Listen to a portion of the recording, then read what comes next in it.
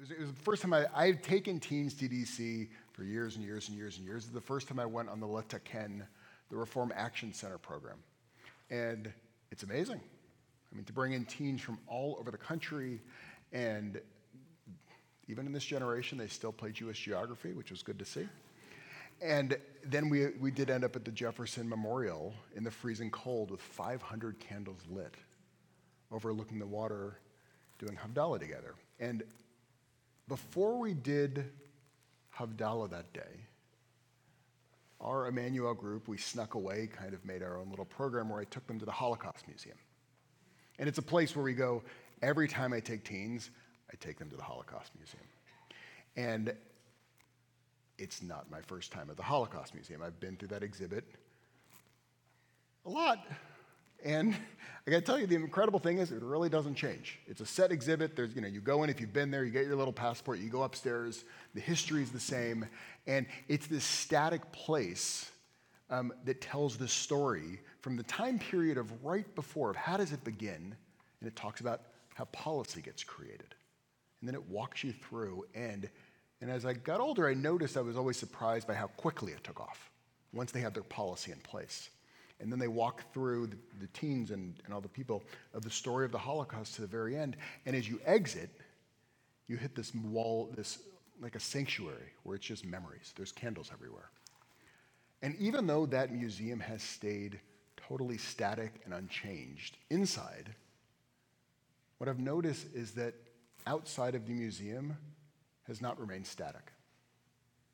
Our experience as Jews in America has not remained static from when I first got there until 2022. And I saw a slow process of it changing. Is that, the first few years I would take the teens there, they would look in the past, and this is the history of how fascism got made and anti-Semitism, and it was about history. It was about back then. And then a few years ago, and I always wait for them in the Hall of Memory, and the students would come in and they would whisper to me. They'd say, some of those things look a little similar to what's happening here. And every time that they would go into that museum, I would give them the exact same question. Like my questions are static. I gather them up before they go upstairs, and I say, I want you to answer just one singular question. Where was America? That's it. That's all they have to answer. Where was America? And the answer they come out with in a static museum is America wasn't there, and America knew, and America could have done more. And then the question is why, and then why are we in Washington, D.C., and what is different? And today, going to the museum in 2022 is different because Kanye West, Kyrie Irving, Holocaust deniers at our former president's house, and this is after the shootings in the synagogues, and swastikas are normal now in schools. And so the reaction is different. And so when I ask the same question, where was America? The answer is always the same. And then I respond, but times are different. Because the difference between back then and now was that in 1943, 400 Orthodox rabbis, they went to Congress, and they marched from Congress all the way across to the White House to go and talk to FDR. And FDR would not speak with them. Instead, it was too busy. Now, when they went back in the records, it turned out FDR had a free afternoon and was wide open and available, but wouldn't speak to them. And I tell them, look, we're a different generation. That generation had no power. They had no connections. They didn't really understand how America worked yet. And we learned that lesson. And now, look, we're in D.C. And you're going to go lobby on Monday, which we did. It's different. And that's usually how they learn about lobbying. And I remind them that if you look at where we are in America, it is different. That we had the last president's daughter was Jewish. The current vice president's husband is Jewish. Gavin Newsom went to Camp Tawonga. You probably didn't know that, but he went to Tawonga growing up. And so we're a different place in America.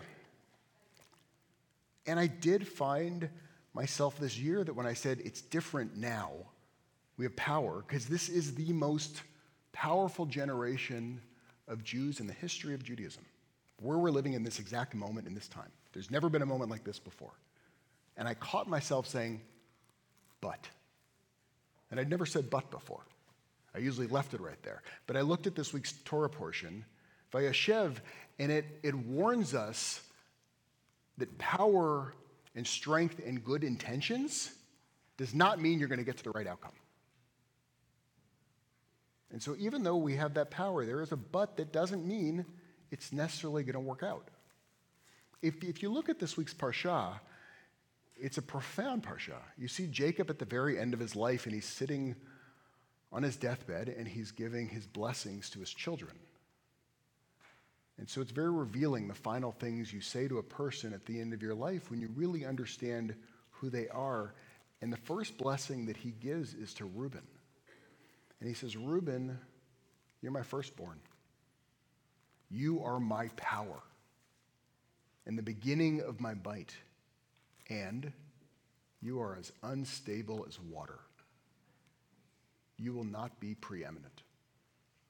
And so Reuben is this character who is powerful in a lot of ways like we are, and he fails. Rabbi Jonathan Sacks, he says that if you look at this week's Torah portion, it teaches us how a good life can end up as a failure. And if you look at Reuben, he fails. And to be clear, he is a good person. He has the right intentions. You would look at him early on, you're like, this guy's great. All of his brothers are sitting out there and they go, listen, that guy Joseph, he's driving us crazy. We're going to kill him. One person might just stay quiet and say nothing, but that's not what Reuben does, because Reuben knows what's right. So Reuben stands up and uses his voice, and he protests. And he goes, no, don't do that. But he negotiates a little bit. Instead of saying, just don't kill him, he thinks, I don't want this to happen right now. I got to buy myself some time. Instead of saying, that is wrong, he says, listen, just don't kill him. Leave him in the pit, and we'll just let him die. Thinking that he could buy some time, then later on he could go back and maybe fix the situation. He just can't deal with this right now, and he goes for that middle ground. And it turns out that middle ground is a failure. Because he leaves him in that pit, because he doesn't want him to get killed, because of that, Joseph goes to Egypt. Because Joseph goes to Egypt, we end up in Egypt. And because we end up in Egypt, the entire Jewish people end up in Egypt. And we end up in 400 years of slavery, where all the firstborn, all the men, babies are now murdered by the end of that story in Exodus. Now, it's not that we don't like compromise, because he's compromising here. Because if you look at the mezuzah in Judaism, we don't have it straight up, we don't have it straight down. We put it at a 50% angle, like right there, a 45-degree angle, because we like the middle ground when it makes sense. When it's clear between what's right and what's wrong, that's where the difference is. And so the very first lesson that it teaches us is that not only being powerful, it does not mean that you're necessarily going to have success. And don't get me wrong, power is good. We know what it's like not to have power for 2,000 years, and it was terrible. So we like this moment. But you see, Joseph is the one who has the answer. Joseph, when he's at the very end of this story, when he's sitting in his chair as the viceroy, and his brothers come up, and you can imagine how awkward that moment is, and he goes to reveal himself, and the brothers realize, oh my God, we're the ones who sent him to his death.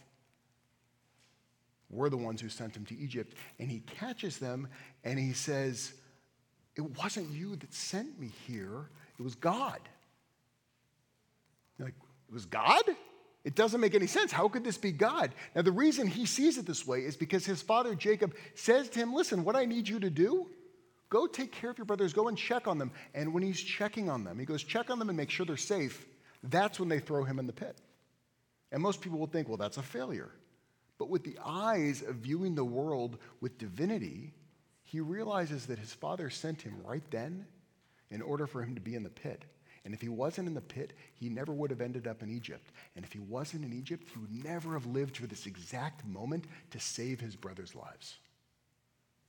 In everything in his life, he doesn't avoid the darkness. He's actually a person who goes deeply into the darkness. He does it when he's inside the prison as well. He doesn't avoid the prison or avoid talking to the people, but he wants to hear their stories, and he interprets their dreams and helps them. And they think he's amazing, and he goes, it's not me, it's God. You see, it's Reuben. He's the one who didn't want to deal with the truth that was sitting on the ground in front of him, that it was about murder and death and killing. And so he went to the middle ground when it was time to be black and white. When Joseph is a person, he could have avoided the pain. He could have avoided his brothers. But instead, he's a person who goes into the pain. He goes into the pit. He goes into the prison. He goes into becoming the viceroy. And in each one of those moments, because he does not avoid it, he's able to find God. It's very similar to Viktor Frankl when he was in Auschwitz. When Viktor Frankl was in Auschwitz, he realized that any human could survive anything if they were able to find the meaning in it. The ones who weren't able to squeeze it and really experience it and find the divinity in it didn't survive. We're all living in unprecedented times. We're living around anti-Semitism like I've never experienced in my lifetime. We were shocked years ago when we had an afternoon teen fellowship and we asked the questions, who's experienced anti-Semitism at their school? And the whole group raised their hand. And from our generation, we were shocked. Less shocked now. I was called by the Chronicle earlier this week to find out about how we're dealing with anti-Semitism and how we're responding to it, because it's so normalized. And it's unprecedented because how much power and how much access we have. But power does not equal success.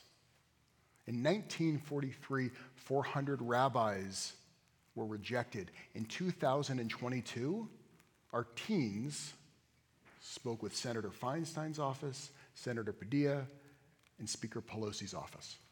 And they were given 10 topics that they could lobby on, up to them. And it was climate change, economic justice. You go down the list of all the issues you can imagine. Voter rights.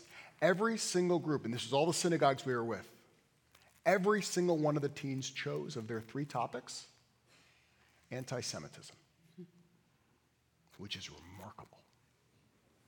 It's not a generation that is running away, but it's a generation that is running straight into this moment, realizing the power that they have and not afraid to use their own voice.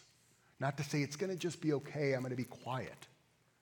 But just like Joseph and Reuben somehow combined, realizing that the only way real change gets made is when you're not going to shrink away, but you go into the moment that you are in. And so this is the moment that we find ourselves in right now. And so the question becomes, what do we do with it? And I think the Torah is teaching us to be like Joseph, to be like Viktor Frankl, to be like our teens, that are not afraid of the darkness, not afraid of talking about it, and not afraid to really try to make that change. That's my blessing for all of us on this Shabbat, to go into the pit, to go into this moment of life, and then to try to squeeze and find the divinity out of it. Amen.